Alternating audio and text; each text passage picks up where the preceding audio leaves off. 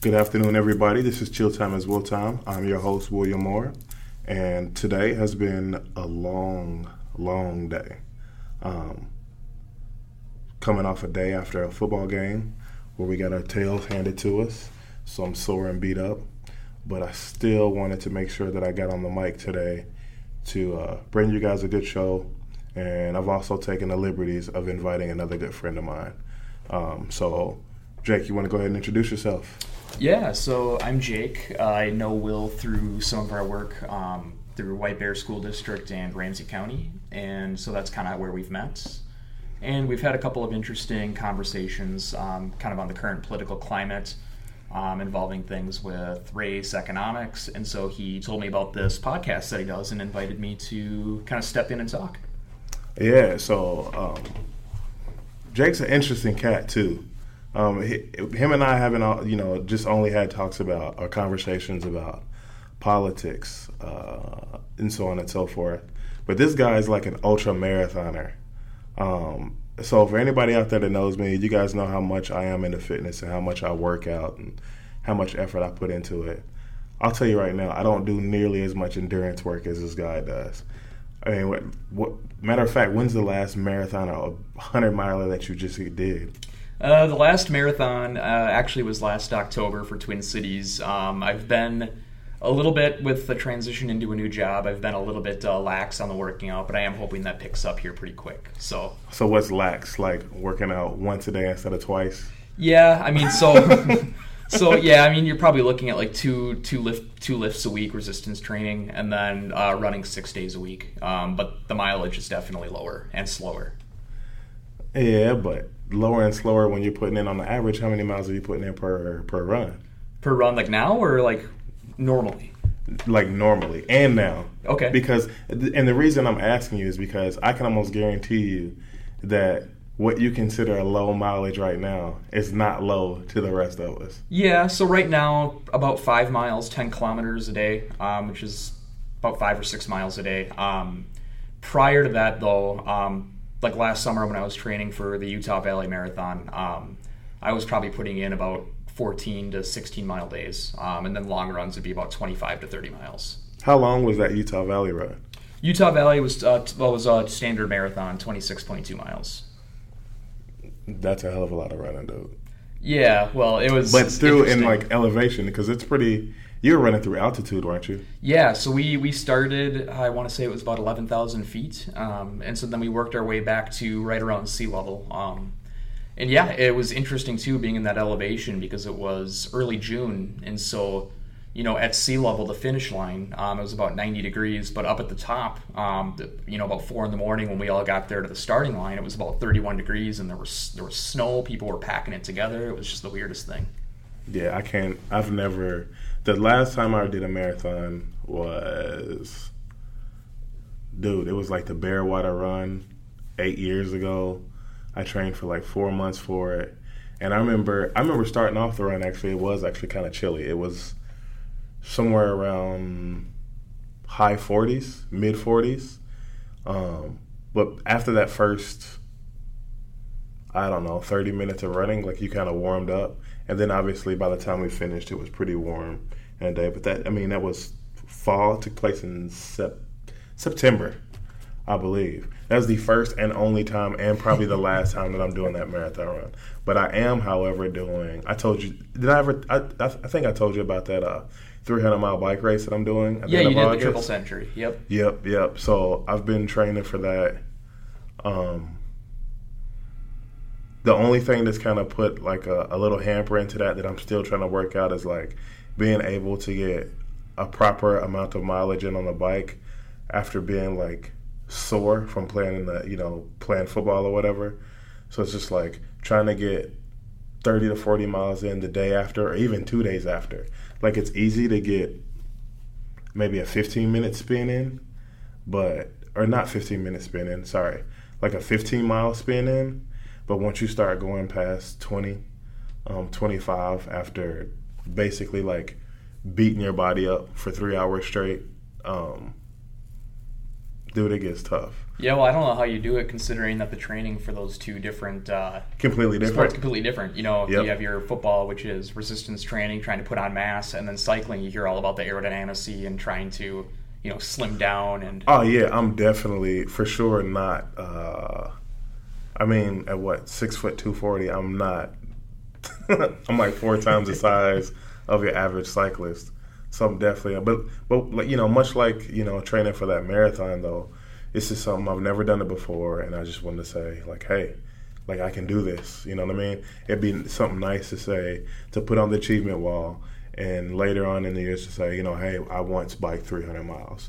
I did a 300-mile bike race, and so that would be an amazing achievement for me when it's all said and done. So well, and when looking at it too, it's unless you chose your parents incredibly well and you were born to be a cyclist or born to be a marathoner, just finishing it is a pretty cool task.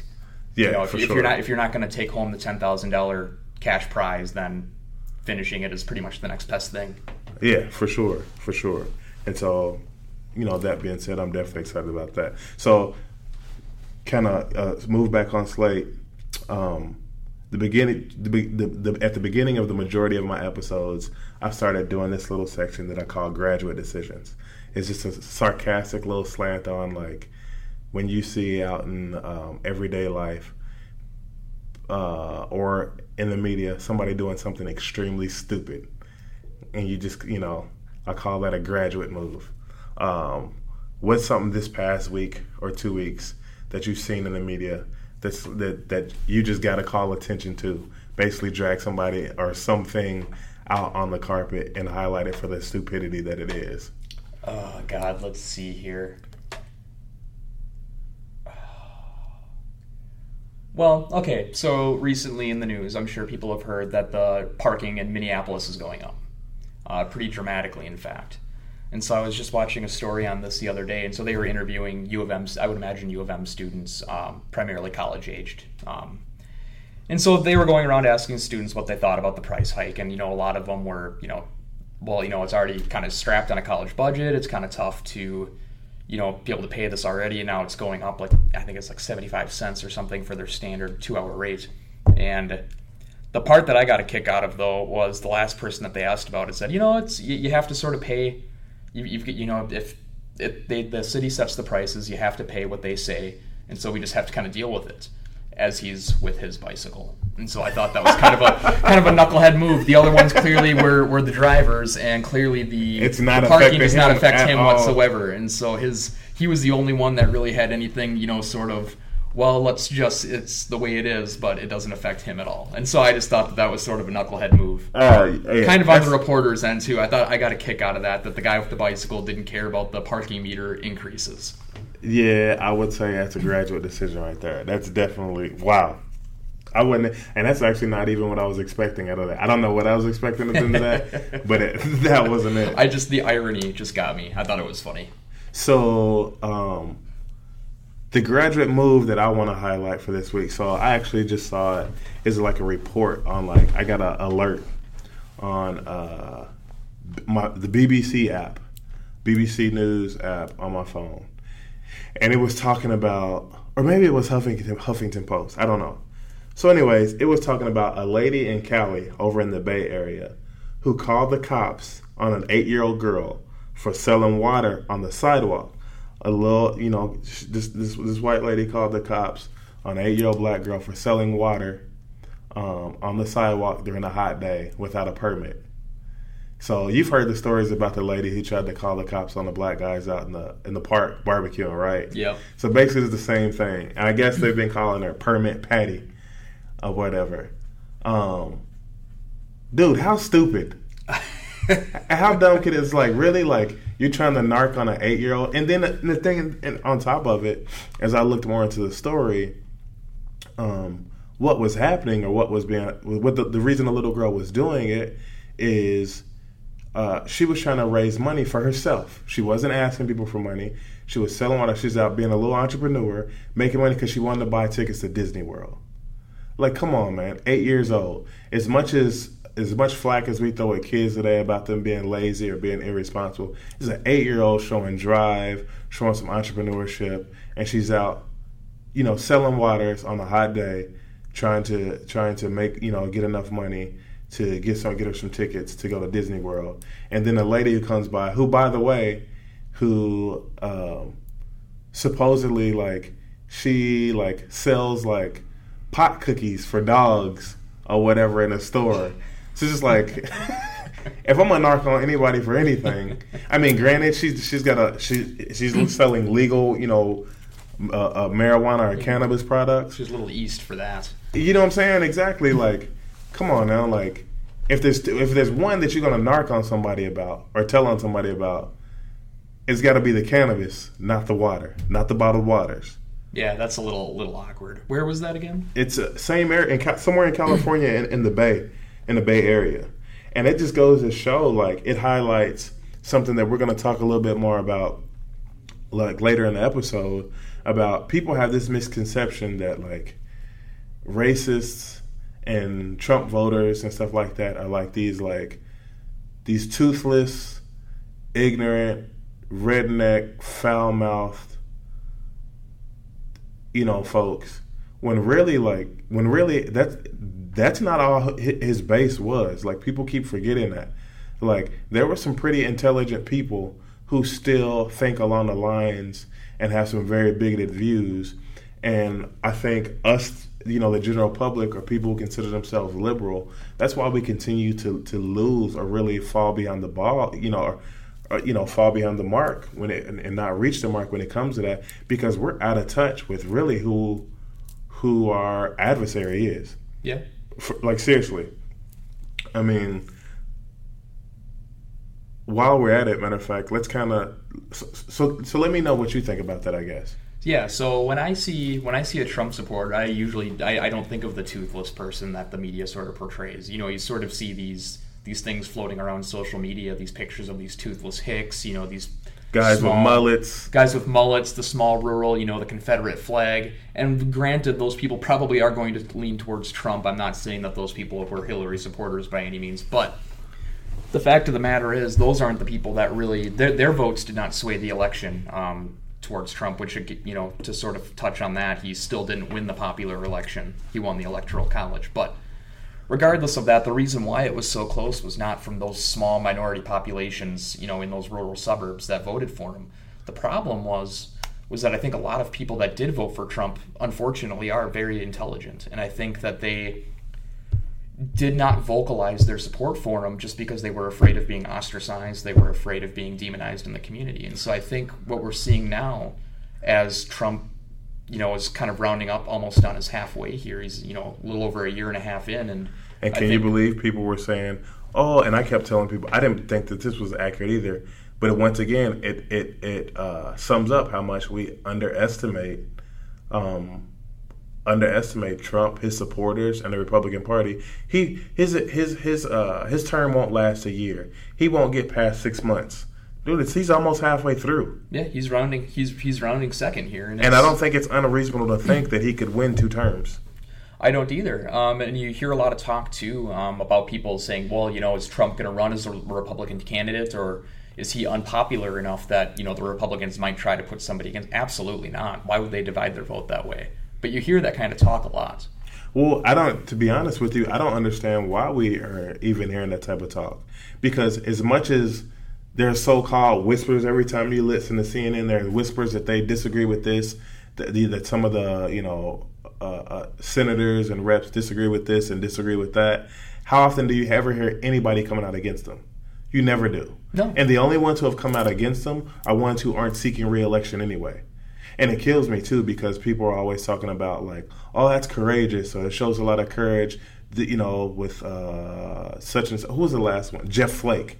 And I'm like, that's not courage. Jeff Flake's not running for re-election. So why would he care? No, showing courage is running for re-election but still standing up for some type of moral value or set of morals that don't align with what this guy is running on and speaking out against it. But they don't. So the fact that, that there are some out there who are talking about, a lot of Republicans don't agree with them, or they're, possibly, like you said, someone else is going to run against them and essentially like take his spot.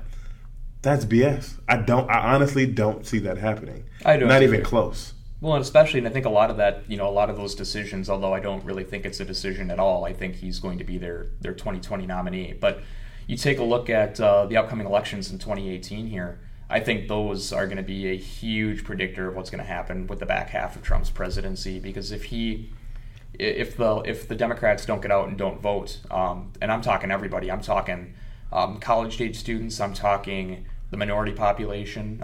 It just still baffles me the number of people that are, late teens, early 20s that just don't give a crap about their vote. I mean, they just don't. You ask them, So I'll get on that in a bit after you finish your point, but I'll tell you why I think that is actually. Yeah, and so it's I talked with a couple of coworkers just this morning for a kind of a part-time side job that I do, and they couldn't care less about the upcoming elections. And they have all these complaints and all these concerns about everything that's going on, but they don't seem to think that their vote is really going to contribute at all. And part of that might be, too, that you see things like the popular vote not being the final decision. Trump was, again, elected on the Electoral College decision. And so that's one part of it. They might see things like that and think, well, then what the hell does my vote matter? But again, it does. And I think that was a huge part of the problem, was that a lot of people that would have voted for Hillary didn't come out and vote. And I think part of that, too, was that people just didn't think that Trump had a standing chance. Well, yeah, no, for sure. They didn't think he had a chance. Once again, they underestimated it. 2, another thing that I think that happened is, during the campaign, Democrats didn't reach out to enough of those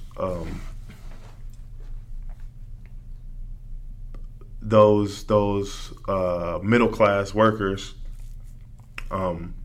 because you saw that Obama, a lot of the districts or whatever that Obama had won, he lost, or Trump won this past, during November's election a couple of years back, and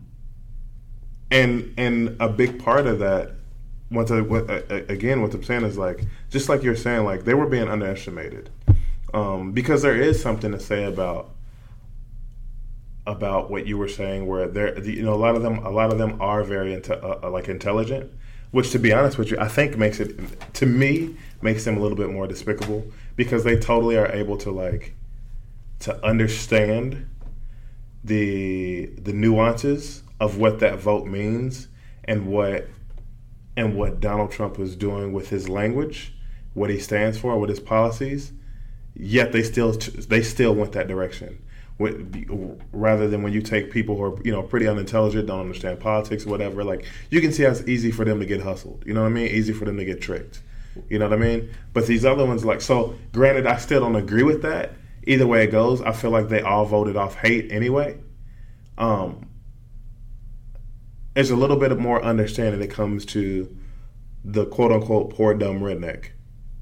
Well, just because they're saying, like I said, they were getting hustled. These middle class and upper middle class people that voted for them, like they knew exactly what was going on, and they chose hate over everything else, and that's hard that's hard to fathom. And just like you said, I totally believe that it was I've said it before in a podcast episode. Actually, during the election, I actually said that before the vote came out, or the results came out, I actually said that I believed that he was winning. And my rationale for that was, I remember betting somebody at a school that I was doing some outreach programming at. And the reason I said that was, if you look at all the despicable things that Donald Trump was saying during the time, look how many people who were okay with being visibly supporting that type of hate and bigotry, right? And I said, if he's saying things this off, like out of left field, and that out of pocket, that are just disgusting and despicable, and there are that many people openly supporting it, think how many people who support him who aren't open about it. I mean, just think about that. Think how many people have jobs that they're afraid to lose, or work with a lot of people in a very liberal community, or in a profession where all their coworkers are fairly liberal. They're not going to admit that they agree with what he's saying. Yeah, but there's one place that they can all express themselves and nobody would ever know, and that's the voting booth. And even still to this day, I believe there's a lot of people who voted for him that when you ask them to their face, they'll deny it up and down. They'll deny the fact that they support that type of stuff. I mean, I even had a friend one time who was went on a vacation to Canada, and he was saying that when the waiter asked him where he was from, he said, "Oh, you're from America," and he said the waiter asked him, what's going on there? Like, how did that happen? You know what I mean? And my friend, basically articulated that he doesn't know. He didn't vote for Donald Trump. He just doesn't understand how it happened or whatever. And the waiter said, "Yeah, that's what all of you guys are saying." Everybody's asked said the exact same thing. So that's even more proof in the pudding that there are people there just not telling the truth. Yeah. They know how disgusting and vile it is. So I feel like with just as many people who openly support them, I think that the same amount of people are in the closet supporters. And to speak to your point of while a lot of people don't care about the vote, so there's two reasons why. I think one is the fact of the Electoral College. I think the Electoral College needs to be abolished. I mean, to be honest with you, the only reason that it was put into play in the first place is to make sure that they could keep the powers that be could keep the status quo. Because if it wasn't, what is the point of having a popular vote? And to sort of touch on that point too, you mentioned keeping the status quo, and I think that there was sort of a hidden undertone in this last election where, people didn't necessarily, consider that voting for Trump was, the right move. But it may have been the move that they took because Clinton, although there were a number of bad things that were coming out about her, whatever your thoughts are on that, that's sort of irrelevant on my point that I'm about to make. She's a Clinton. I think people are getting sick of seeing those same families floating in and out of office, right. Whether that's at the executive level or whether that's at the House and the House or the Senate level. Politics in America is definitely turning, not just now, but has been for years. There's a lineage. It's a family business. Yeah. I mean, there's definitely a lineage there, and so you see Clinton, you hear that name, you hear Bush. I mean, people on both sides there, I think, are getting sick of seeing these same family names going over and over and over again, and so I think that's just the fact that his name was Trump. I think had a lot to do with the fact. Okay, well, it's some fresh blood. It might not be the best option, but it is a different option, and so again, I think when you take a Trump voter and you take a look at that aspect of it, you still have to consider the platform that he was running on. I agree. And when I was, and to elaborate a little bit more on what I was saying about status quo for the Electoral College, I mean, even look how it's put together. It basically gives even though North and South Dakota put together have less of a population than the state of California, you put them both together and they have the same representation.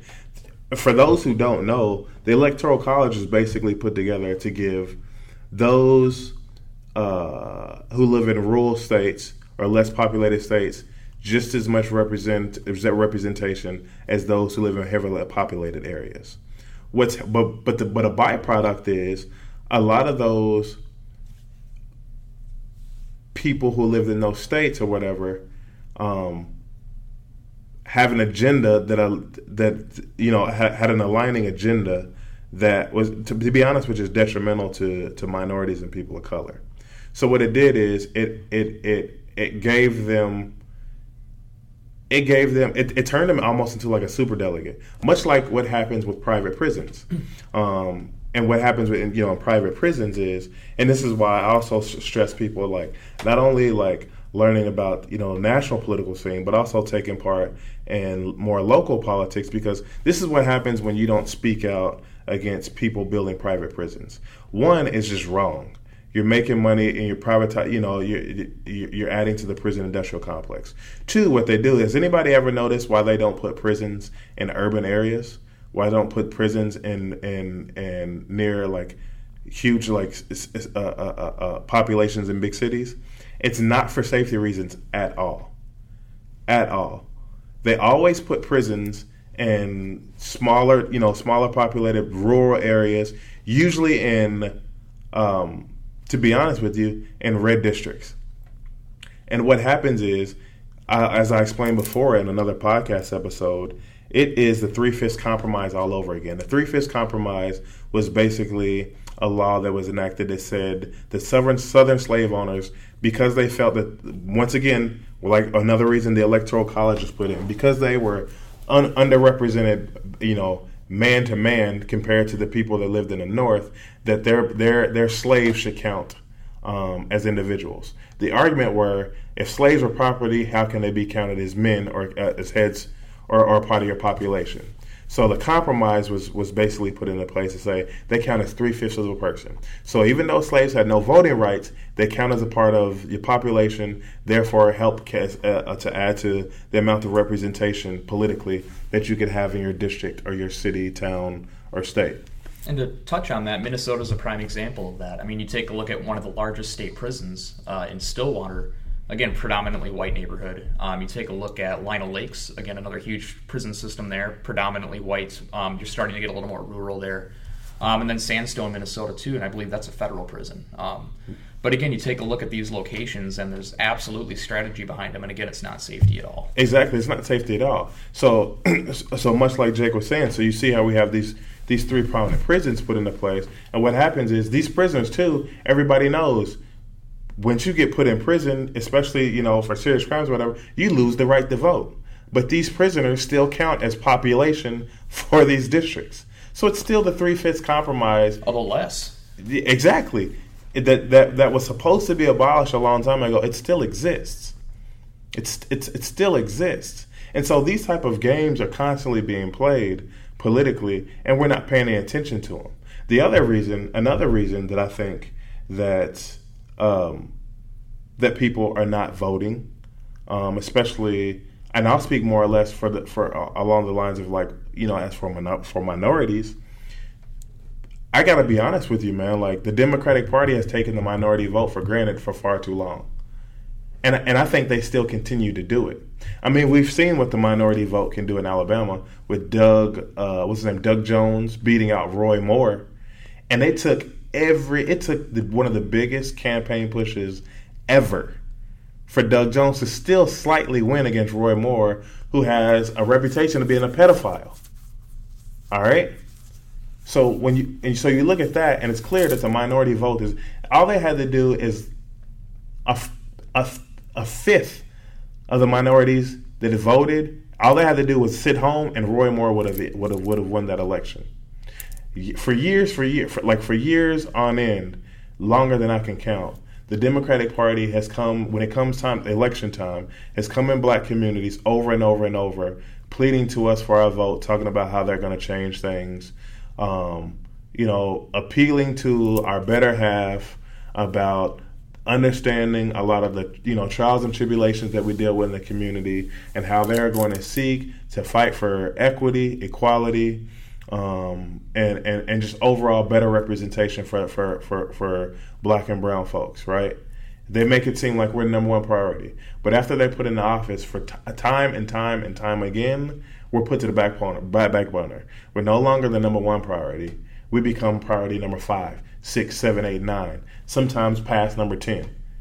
And they got to the point where, especially a lot of minorities have just gotten to the point where they're like, our vote just doesn't count. You don't care about us. So even though we don't agree with the Republicans and we think Republicans have racist tendencies, and some of them are just and some of them not even racist tendencies, they're just flat out racist. Even though we're not going to vote for them, you're not going to automatically get our vote. We're just going to sit out altogether, and we're not voting for anybody. And I agree, that's true for the vast majority of the population, but there were actually quite a few minority populations throughout the United States that did vote Trump.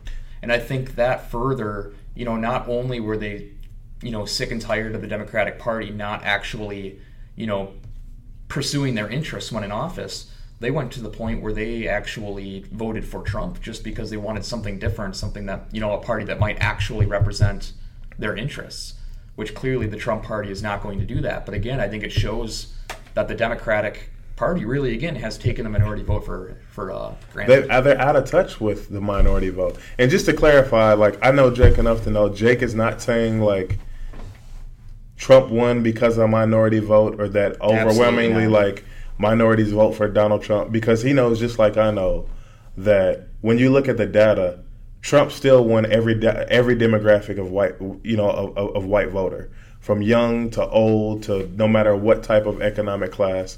So that's not what he's saying. Just because I know how it is with some individuals, some people hear things, they don't listen to the whole statement, and they run off, and their pants are hot and they're saying whatever. But what he's saying is true, even though it wasn't a high number. I think there was something, it's 13% of Black men or whatever voted for Trump or whatnot. Yeah, it wasn't an exceptionally high number. But he was just saying more than historically has been. Exactly, higher than historically it has been. And that speaks volumes too. Like I said, the Democratic Party is out of touch with the minority voter. I mean, further proof of that is you look at, I've talked about this once before too, so if you've heard me talk about it and you're tired of hearing about it, be prepared for me to hear about it again. I've said before, Donald Trump probably did get help from Vladimir Putin. He's probably in Vladimir Putin's pocket. The election, was tampered with. I don't think there's any confusion about that. I really don't. Stormy Daniels, he probably did cheat on his wife. We know that. But Black people, we also don't care. But Black people don't care about that. Because as I said before, Vladimir Putin, ex-porn stars, strippers, stuff like that, have nothing to do with what's been going on in the Black community. What's been going on in the Black community is indicative of our government, liberals and Republicans alike, basically not standing up for Black people and minorities the way they say they're going to do come election time. Vladimir Putin has nothing to do with the over-policing of Black communities. Vladimir Putin has nothing to do with the amount of police brutality that happens in Black communities. And I'm going to highlight how extreme, this police brutality issue is. It was, once I can find the article, I will cite it. But I had a friend actually email me an article that basically said one of the police brutality has become such a huge issue now that it's actually one of the largest public health issues in the African American community, because it's actually causing mental health issues. I need you guys to think about that right now. Matter of fact, I'm going to quickly try to look and see if I can find that article, just because it was so surprising to see that. Think about that. When police brutality is so bad that it's become a public health issue. Usually when you're thinking about public health issues, you're thinking about social determinants of health, such as poverty, chronic disease, and how those things affect chronic disease and illness, hunger, starvation, lack of shelter, good education. Now we gotta we gotta worry about being killed not only by citizens with bad attitudes, but by the very people that are supposed to protect us. And unfortunately, I cannot find that article right now, and I'm not going to waste everybody's time with it. So if I come up with it a little bit later, I will definitely run that by and give everybody the link or directions to that article. But what I'm saying is that, actually I did find it, sorry. So it's actually a Tech Times article, and the title of the article says, "Police Violence Among Top Public Health Issues, Study Says." So if anybody out there, if you want to Google it, put in techtimes.com, do a search for that header, for that article title, "Police Violence Among Top Public Health Issues," and you'll find it. Just so people don't think that I'm shooting from the hip, making up stuff and citing something that I haven't seen or read before. But back to my, I know I went off on a tangent. Back to my original topic. Those aren't things that the Democratic Party is really talking about. Every other week or whatever, I'm hearing about the Russia investigation. I don't really care about that anymore. I don't. And to be honest with you, I didn't care about that much to begin with. I cared about the young men, men, women, and children that live in my community. I care about children getting a proper education. I care about the fact that people with mental health issues aren't getting the help they need. I care about the fact that there are a lot of poor, hungry people out there that don't have enough shelter and aren't getting enough food in their stomachs. I care about the fact there are a lot of people out there that don't have proper health care and that they're going into bankruptcy or losing their homes because they can't afford health care. That's what I'm irritated about. Not Vladimir Putin. Not, meddling with the election. And if you ask me, that's kind of karma anyway, because we've meddled in countless elections. It's international politics. It's espionage. It's just what happens. It's been happening since the beginning of time. So, that's why, those reasons right there are why I think kind of the chagrin, much like you were talking about, Jacob, why I do think that a lot of people set out to vote. We have the Electoral College, doesn't mean anything. So what that the popular vote, Hillary won by over 3 million votes. The popular vote simply doesn't count. The Electoral College is somewhat like a rigged system, and it's the only one that counts. Democratic Party isn't in touch with their base at all. And to be honest with you, I think our two-party system sucks. I think it's unrealistic and it's outdated. To be honest, I think, too, one of the last things that I think you could even go as far as to say the 6 years, because you can start seeing snippets of it. We don't really have a two-party system. Really, there's 4 parties. There's a Democratic Socialist Party. There's a Democratic Party, which if you look at it historically, much resembles the Republican Party from the 60s, 70s, and 80s, from how they conduct business. There is a Republican Party, which I don't even know what they are. They've kind of turned into a cult. And then there's a far right racist Tea Party Republican Party. There are 4 different parties in this country, but we seem to only want to continue to recognize 2. And when anybody comes up that has ideas that don't, comfortably fit within that two-party system, they're disregarded. And those acolytes of followers, political followers, meaning politicians of the 2 dominant parties, work together to squash them out, spit them out, and just move on with business as usual. I don't know. Tell me what you think about that. Yeah, no, I absolutely agree, and I think that's a big part of the problem is that when people say Republican, it's sort of a blanket term. They hear, okay, Republican, well, and it changes with every transfer of power. And so right now, when people think Republican, as we kind of touched on before, they think of a Trump supporter, a racist, a bigot, xenophobe, whatever you want to call that. That's immediately what they think.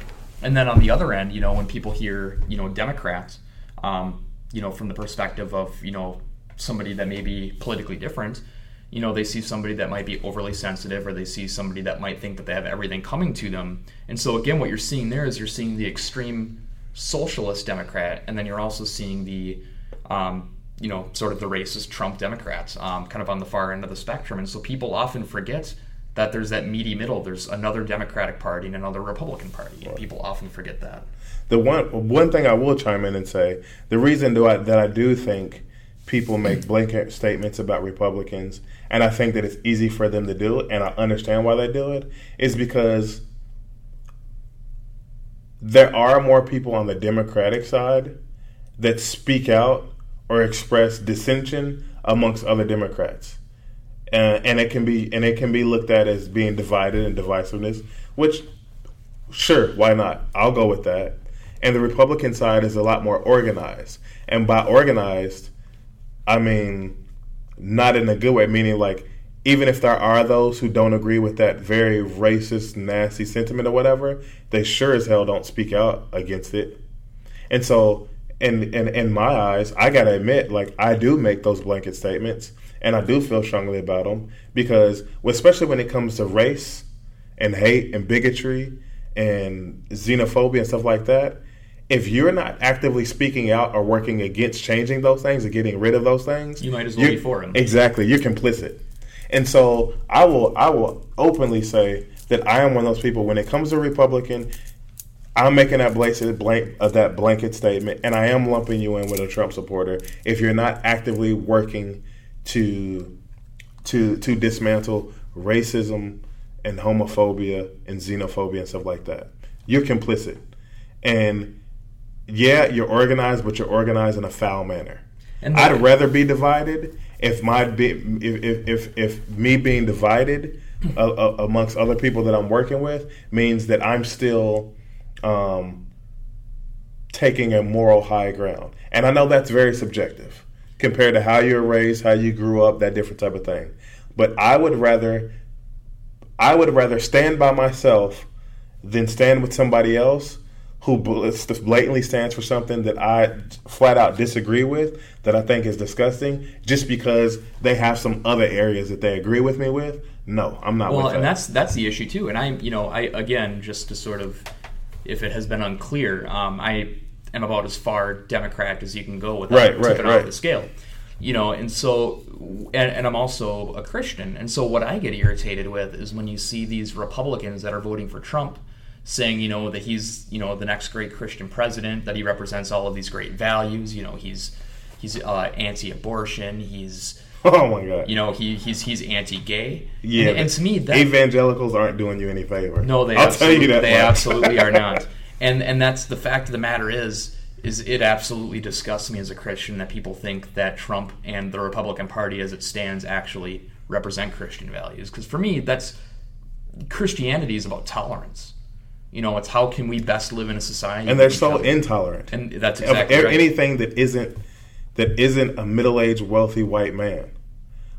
Which is also what makes it so confusing why Trump went over so many white female voters. Is he doesn't care anything. That party cares nothing about you. Yep.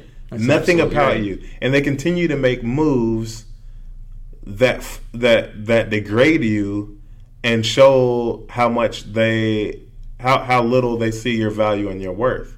But yet his support is, was I think, for the things that he's said and done, I think his support was exceptional among white females. Well, and that's why, sort of to touch on again a point that I had made earlier, it's, you see white women that voted for Trump, and then you see, and again, just to kind of restate what I said earlier in a different way, I'm not saying that a higher proportion of minorities voted for Trump than for Hillary. That's absurd.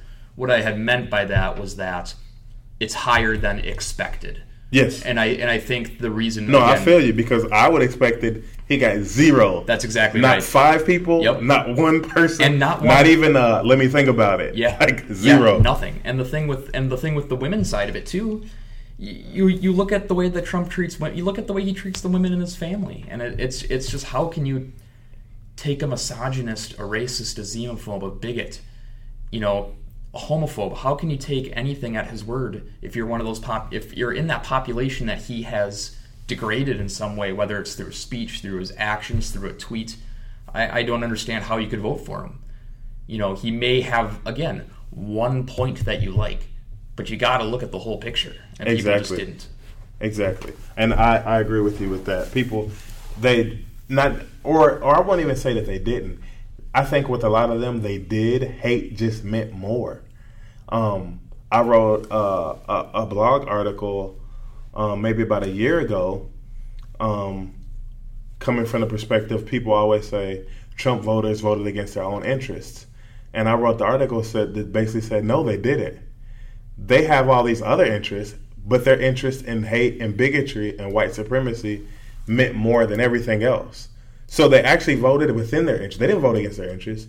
These hateful ideals meant more to them. Yeah. It's basically the Southern strategy reborn again. I may be poor, destitute, ignorant, dumb, deaf, anything, right? But I am still better than any black or brown person if I'm white. And I think he brought that back.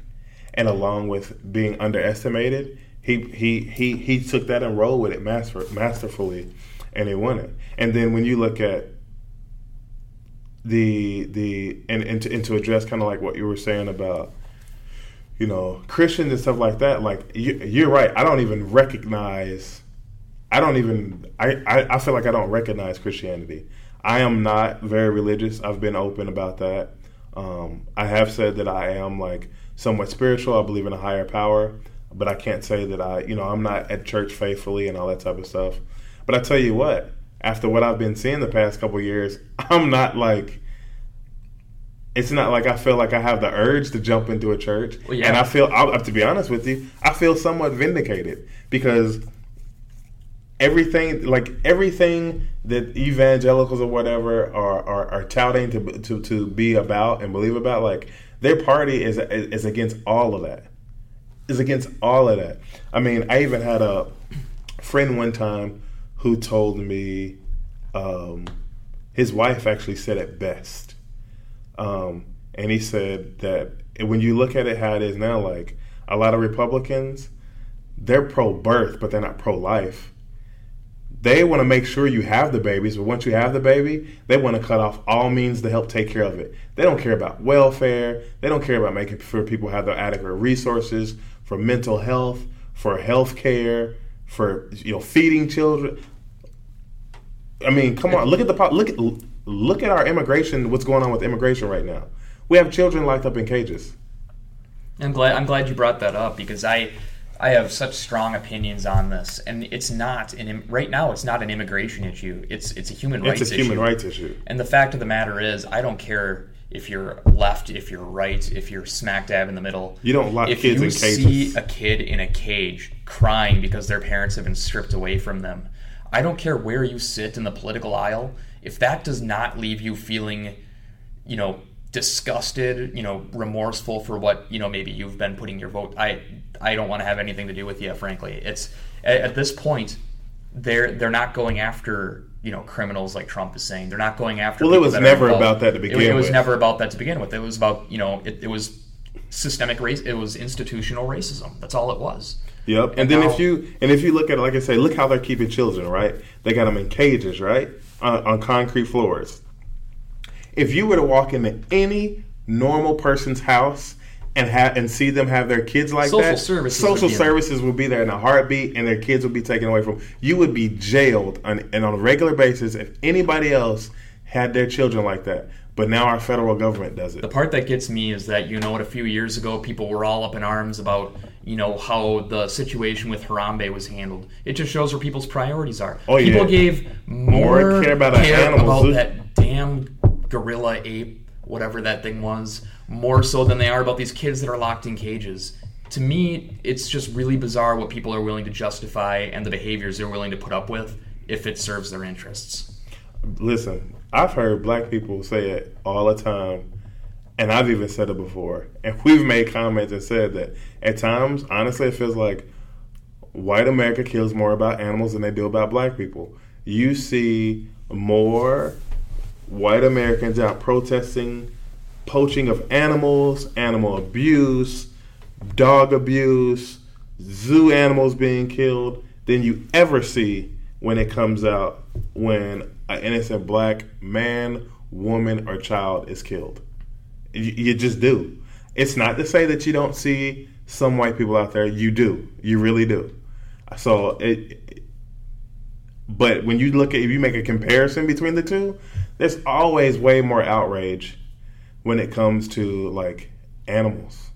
And I don't understand that. Which also is even, to be honest with you, even shows you how more backwards and ironic it is, especially seeing how some of those very same people see us as animals anyway, but yet you still care more about actual animals than you do us. Well, and when I see things like this, when I see people the way people prioritize and justify, their behaviors, their thoughts, their philosophies, it's interesting. I mean, to say the very least. But when I see things like this, whether it's children being locked up in cages or it's cops shooting unarmed black teens in the streets, when I see things like that, my first question isn't even necessarily why is this happening. It's what is my younger sister going to be dealing with? So my younger sister, for a little bit of a background, she's adopted from Ethiopia, and so she's as far as like the immigration stuff and all that goes, legal citizen and all of that. But she's just getting into high school now, and so she's just starting to get to the point where she's going out with her friends, she's going to the mall, she's going out to eat, she's going to be driving.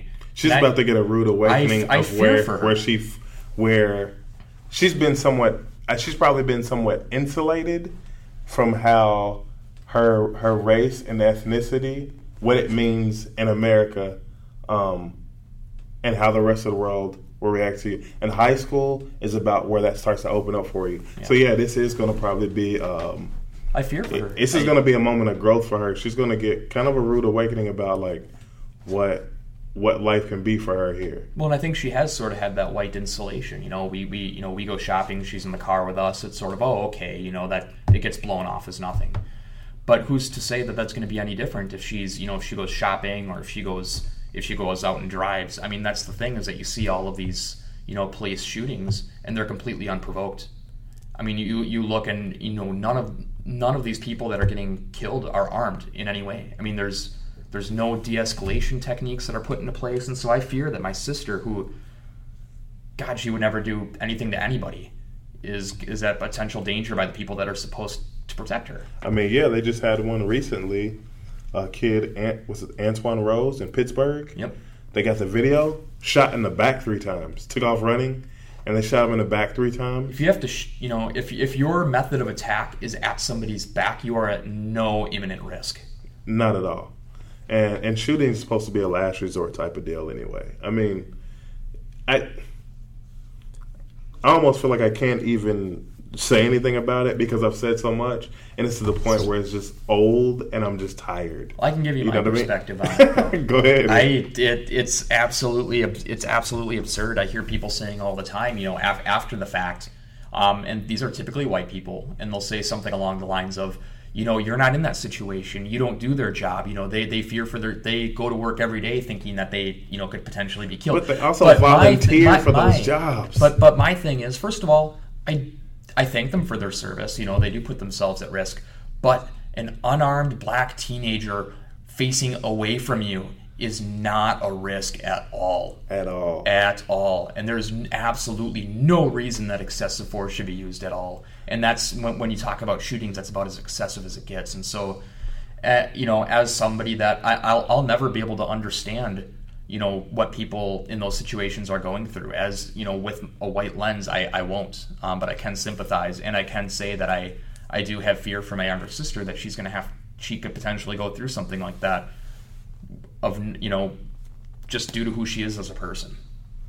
Through your eyes, what do you see? What do you feel like needs to be done more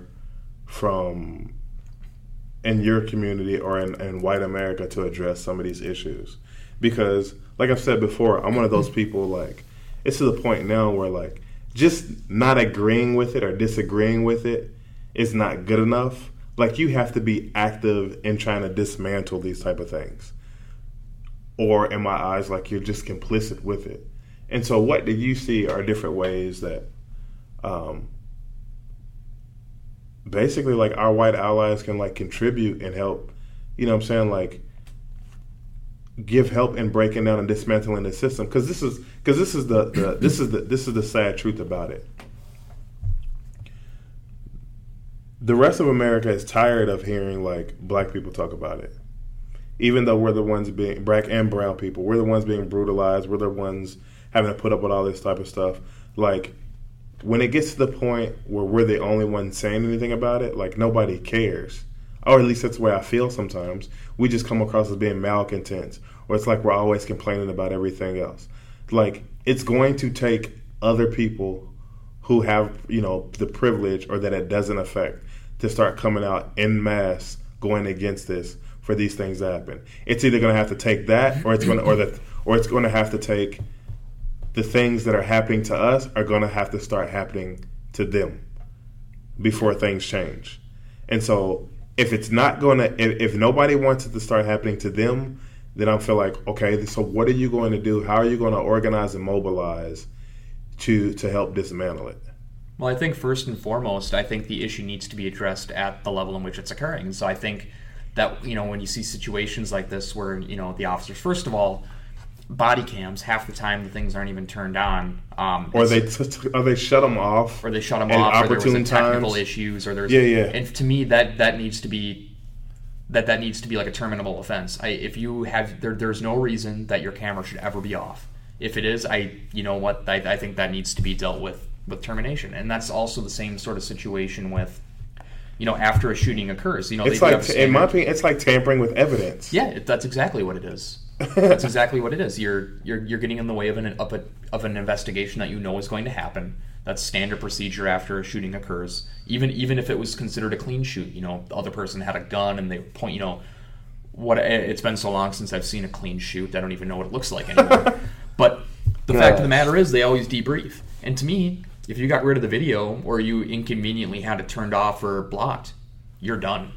Case closed. You're gone. You tampered with evidence, and who's to say that that's not going to happen again? And if they do get a clean shot of, you know, what actually happened, I don't understand how these investigations take as long as they do, because from what I've seen on the news, it's pretty damn clear what happened. And you know what? And that's frustrating too, because like you said, what you see on the news, it's pretty clear what happens, yet they always seem to keep getting off. I'm getting so tired of seeing administrative leave with pay. Yep. Or terminated with a severance, but no like actual like charges, convicted, and adequate jail time given. Behavior. Like it's exactly. It's criminal behavior. It's criminal behavior at the level of law enforcement, the first of the government that we see. And it's a criminal offense when it's the President of the United States locking kids in cages, and a number of different egregious acts that he's been convicted of. But the fact of the matter is, it's criminal charges, and just because you're, you know, whether you're affiliated with the government or you have a big checkbook, that should not matter. Everybody should be held to the same standard. And for some reason they're not, and they haven't been. Exactly, because that's one thing I can say, that not only... You know, I talked a couple episodes ago about how mental health only seems to be something that's is seen as valid or addressed depending on how big your checkbook is or what your bank account looks like.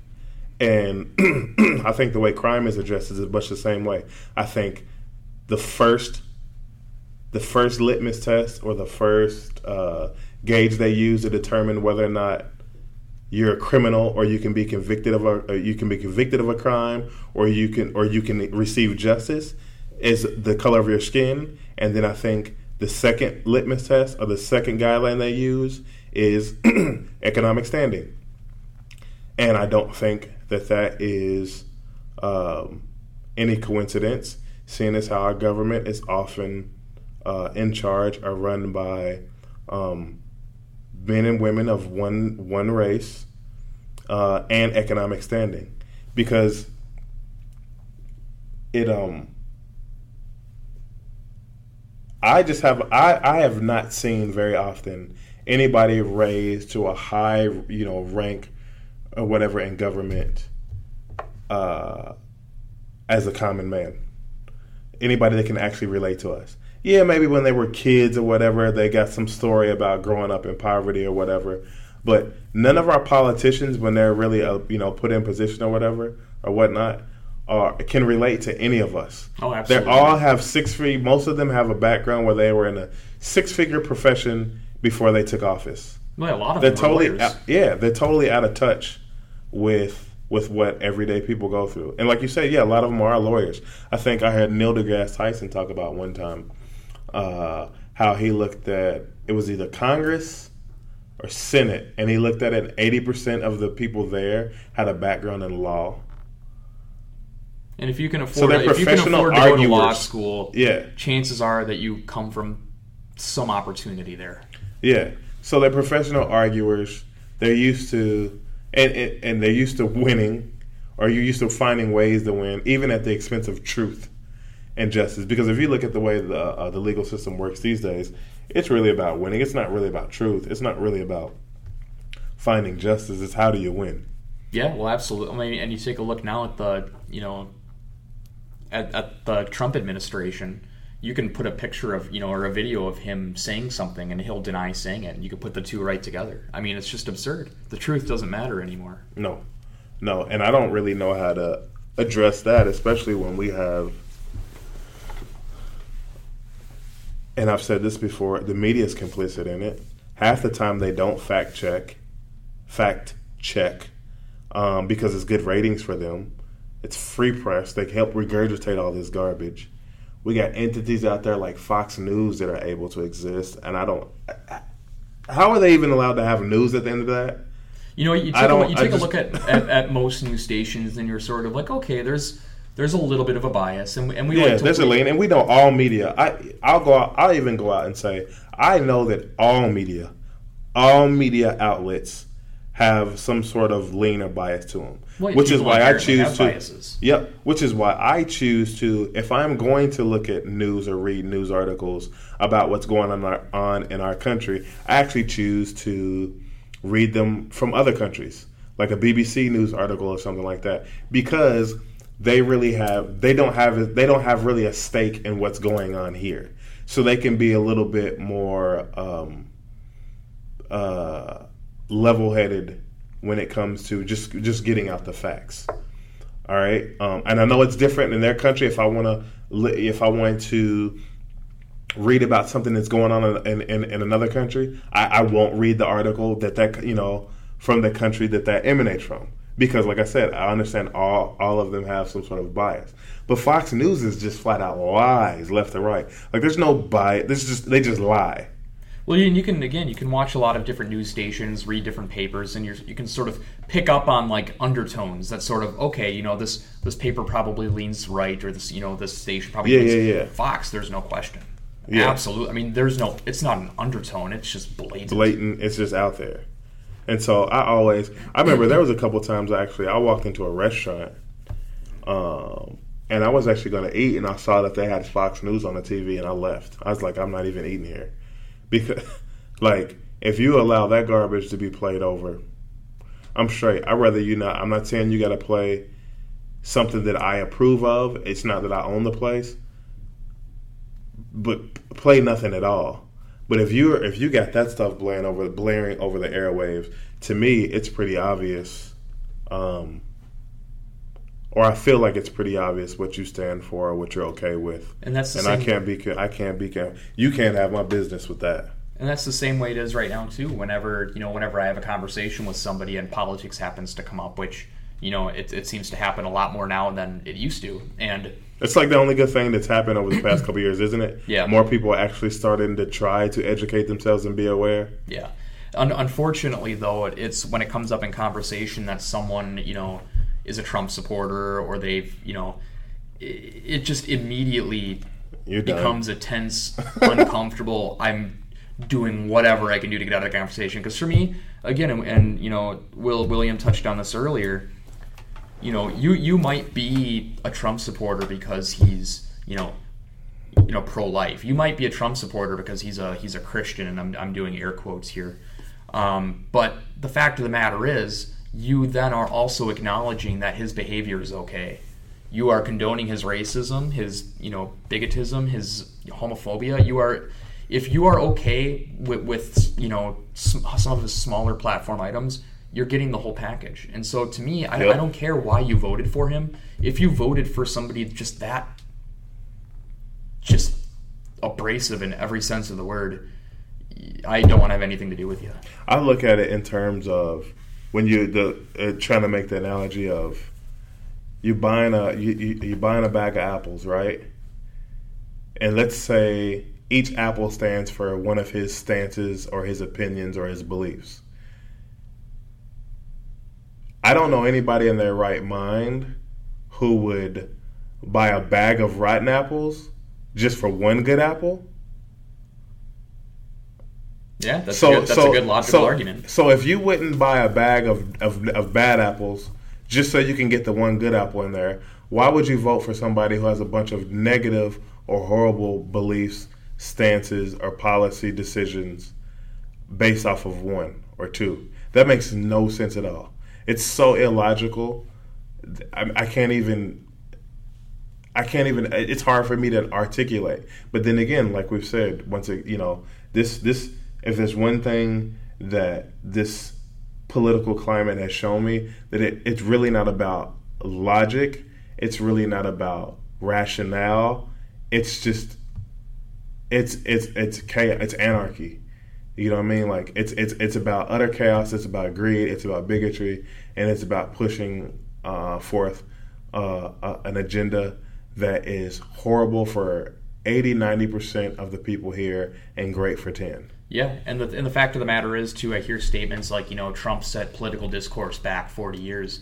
Unfortunately, he set humanity back 40 years. Unfortunately, it makes me really sad that I don't think that's the case because, as William mentioned before, there were a lot of people that had to have voted for Trump that vehemently deny that they did. They won't admit to it. And so they have these feelings of hate that they voted for at the booth that they're not willing to demonstrate in public. And so what that tells me is that we never really made it that far in the first place.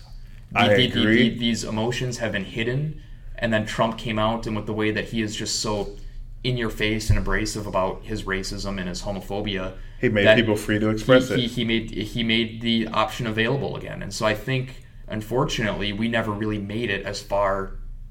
I don't think we're as progressive as we thought we were. Not at all.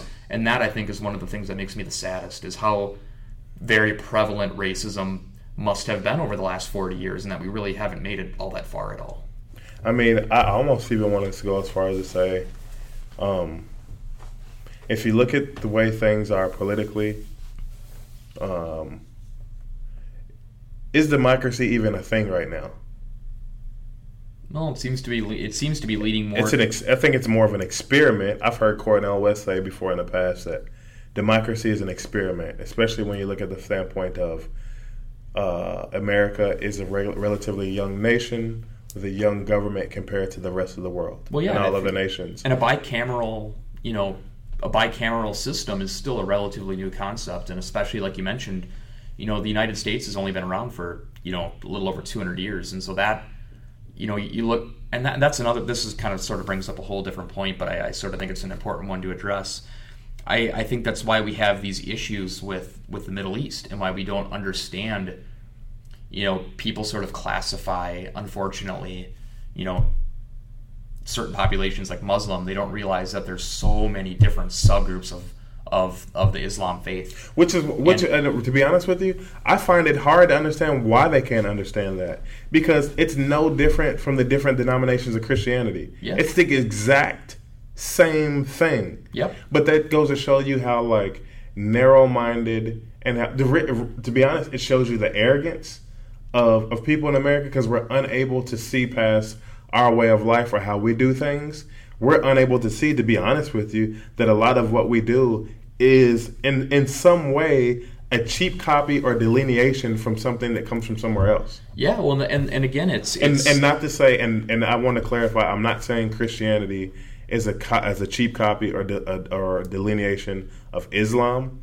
But they are both Abrahamic religions. They both come from the same. Yes. If you read the Quran or if you read the Bible, there are very, very similar messages and some of the same people. Exactly. Which is another reason why I said I kind of have issues with organized religion, because they're like you pointed out, they're very much the same. A lot of the stories and stuff are the same, but if you ask one or the other, they both believe that theirs is the only true one.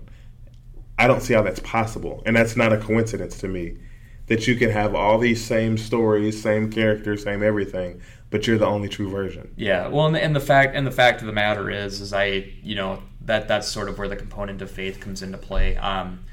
But my point being with the Middle East is that we don't understand that the issues that they have, because they have had such a long, almost since the beginning of time is when their history started. Yep. The United States, these issues and stuff that we're having, we're just over 200 years old. If you think about it, life expectancy right now, I believe is like mid-70s, high 70s.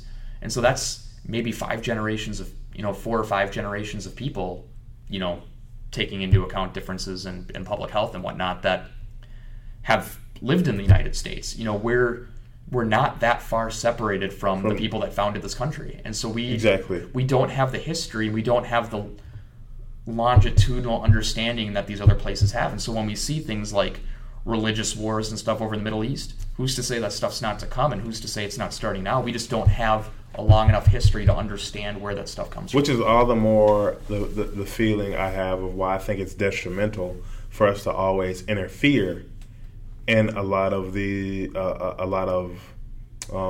international crises and issues going on in other countries, barring, unless it's a situation where we're seeing like genocide and stuff like that. To me, that is a moral obligation. I don't care how old or small or young your government is. You step in and you help people in those situations. As long as it's for the human rights aspect and not for colonization and getting resources, oil, any of that crap. Exactly.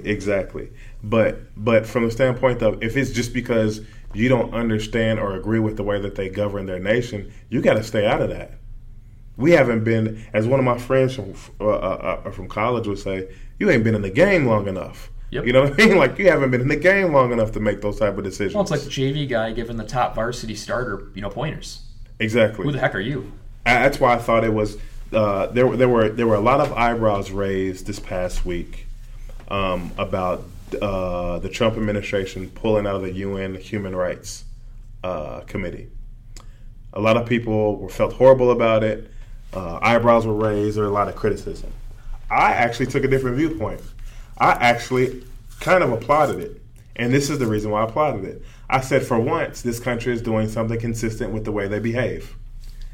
How are we going to advise other people on human rights issues and crises when we fail to even address the human rights issues that go on in this country daily since the beginning of this country's, with the way this country was founded?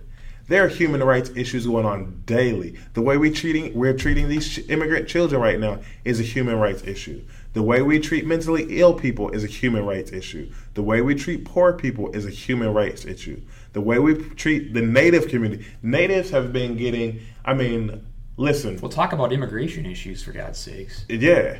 You want to talk about, everybody knows, like, I love my blackness, and I'm constantly talking about the atrocities and the hardships that my people got to deal with. But the Native American community, golly, they've been getting raked from day one, and they're still getting raked over, like today. With we're trying to build, put oil pipelines and stuff on their property, and they can't buy a break. They can't buy a break. You know what I'm saying? Yeah, absolutely. The whole No DAPL movement was a pure example that the United States is willing to, sort of pay for its transgressions against the Native American community as long as it doesn't interfere with what we currently have going on. Yep. And if we have interfere with their bottom dollar. If we want to put a pipeline through there, well then by golly, we'll give you something else. It's probably less valuable. It's disgusting. Yeah. And so all that to say, when they actually bowed out of the UN Human Rights Council, it's like, I'm actually okay with that. That's actually consistent with the way the country behaves, and they should, because we need to be investigated for the way we absolutely deal with human rights here. So I don't know. Tell me what you think about that. No, I was a little bit surprised by the statement. I mean, it was definitely surprising. Yeah, it caught me off guard. But it does make sense. Why partake in a group that is about humanitarianism when we as a nation can't even get our own act together? We lack so much credibility when it comes to children are being locked in cages. Kids are being shot in the back. What part of that speaks human rights? Where do we, honestly, just to sort of put it, kind of in a forward way, I don't know how we had the balls to stay at that table for as long as we did. Now that you kind of bring that up, You're right. You're right, bro. I don't know how. Well, I know how we have the balls to do it. We're arrogant.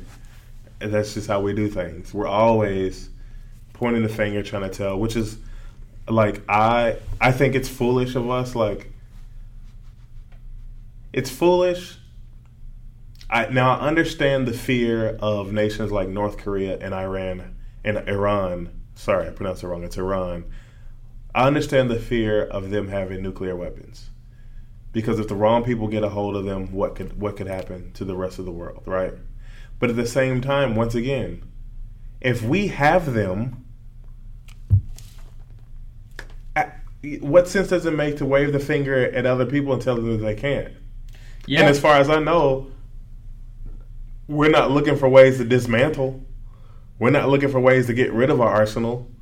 We're not looking for any more ways to cut back on how much we have.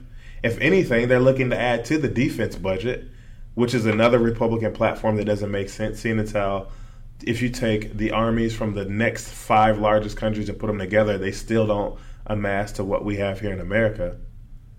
Well, I mean, let's take the crazy view of somebody that's not from the United States, somebody from, let's say, the UK or, pretty much anywhere besides the United States. When they see this nuclear standoff, are they putting us in line with North Korea? I mean, especially when you see some of the actions that Trump has taken and the fact that he's been meeting with, Kim Jong-un and seems to have pretty positive things to say about him. At what point are they starting to think we're... Now, how about that one, though? Let's have that one should have been on Graduate Decisions too. He meets with Kim Jong-un, right?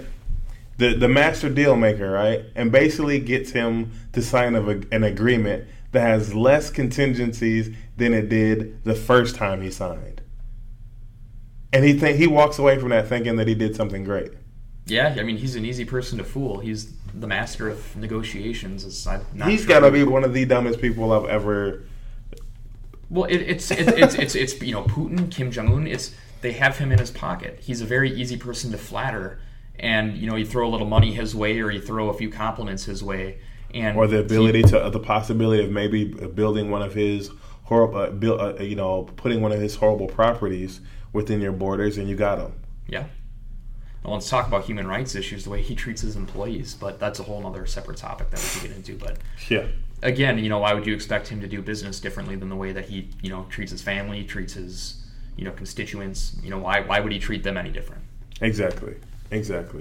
So yeah, I mean, God, I feel like we've touched base on so many different things here that we could easily continue to going on different tangents and go on forever about it. But if there's one takeaway or hope that you could walk away with, what would it be?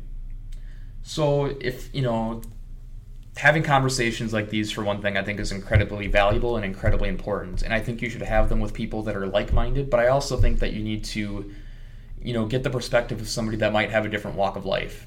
And so, and again, to touch back on some stuff that I said earlier, I don't come from the experience of being fearful of, getting in my car and running errands. I don't have that experience of feeling like I'm constantly under suspicion or under, and I'll never have that viewpoint. But I can say that I sympathize and that I disagree with the way that racism has been essentially institutionalized with the Trump administration and for almost as long as this country has been around. And so just have as many of these open dialogue conversations as you can. Keep an open mind, but also, understand your audience as well. And so again, if you talk with William, you're going to get a different walk of life, different background on why he views things the way he does. If you talk with me, you're going to get a different background on why I view things the way that I do. But just know that, you take a look at their demographics, or you take a look at their income, race, orientation, any of that. Take that off the table and just ask them what they think. Because I think you'll be surprised the number of people that might be completely demographically different than you, but are on the proper side. They see all these issues that are happening and they want to do something about it. So just know that's it's, although it seems like a lot of people are, I'm trying to figure out a good way to put this. Essentially, what I'm trying to say is that it's, from my perspective, there are a lot of people that are trying to end police violence. There's a lot of people that are, trying to understand the Trump administration and, figuring out how we can turn out the vote to make sure that this kind of thing never happens again. And so just know that there are a lot of us out there. Yeah. I guess if there's one thing or one hope that I'll walk away with is conversations with people who for the most part, like the one that we're having, different people, different backgrounds, see eye to eye on just about everything, but we just kind of look at it from a different lens. A dream of mine is wish everybody had a passport, and everybody had a passport so they can go see what it is like to live and be in other countries for a while, and not like live and be in other countries or vacation in other countries for just 2 weeks, like in a hotel with like the super nice amenities, but be in 2 weeks living how everybody else does, because then you have a better understanding of why things. And 2 weeks really isn't enough, but you get a little taste of why things operate the way they do in other countries, and realize that those people, everybody, despite the fact that they eat different food, they have another different religion, speak another language, that generally, for the most part, just about every human being on this planet wants all the same things. They want to live long, happy lives, and they want their families taken care of. And they just want to be okay. And so, even though that's unrealistic, to have the idea that everybody's going to be able to get out and do that, the hope that I do walk away with is every time I see, I go to a bookstore or something. I'm at the bookstore all the time, and I see people that look nothing alike having a conversation. Looks like they're having a decent conversation. Or I open the door and an old white lady isn't clutching her purse, afraid of me, but yet maybe she smiles and speaks first instead of me having to speak to her first. Or I see kids who don't look alike out playing and really having fun, and they don't care about each other's faith or politics or anything like that. They're just worried about who's next in line, getting on the jungle gym, or to get the basketball or play football. I try to grab a hold of little things like that, and I try to really be in the moment, man, and take things day by day, because with so many negative things going on, it's very easy to kind of get ahead of myself and just be like, we're all screwed, and we're all doomed. You know what I mean? It's just easy to do that, because every time you turn on the news, there's something negative. So I've really been trying to focus a lot and be in the moment and notice those real small things to help, along with my regular hobbies. But I depend on a lot of those small things to get me through the day and walk away with some sort of hope that things will get better. But with that, still with the knowledge of we still have to be active, dude. Like, these things are not going to get better on their own, and we need everybody to be active and move towards changing things. That's all I got. So, yeah, well put. Yeah. Well, hey, bro, it's been great having you here today. I really hope that I hope you enjoyed it too. I did, yeah. And a lot of fun. If you're open to it, I would love for you to come on again. Yeah. We can sit, chat, rap about whatever on another time. But if anybody has any questions for me or Jake or any critiques or any comments, please send me an email. As always, like I say, send me an email to chilltimepod@gmail.com. Jake, I really appreciated you coming out, taking the time out of your day to come sit and visit with me and jump on this episode. Like I said, hope you do it again. I thank all you guys out there for listening.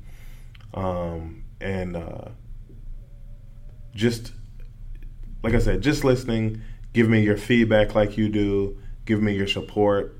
And I always look forward to getting on the mics, giving you guys a great show, some great topics and things to talk about, and bringing on new people for you guys to get to know. And essentially meet a lot of the people that I know that are in my sphere that I have high regard for, or that I appreciate being able to sit and have conversations with and exchange ideas with. So, you got any last things, man? No, thanks again for having me on. It's kind of fun to have these conversations, and it's, the idea of a podcast is kind of new to me. I've never done this before, and so this is kind of fun.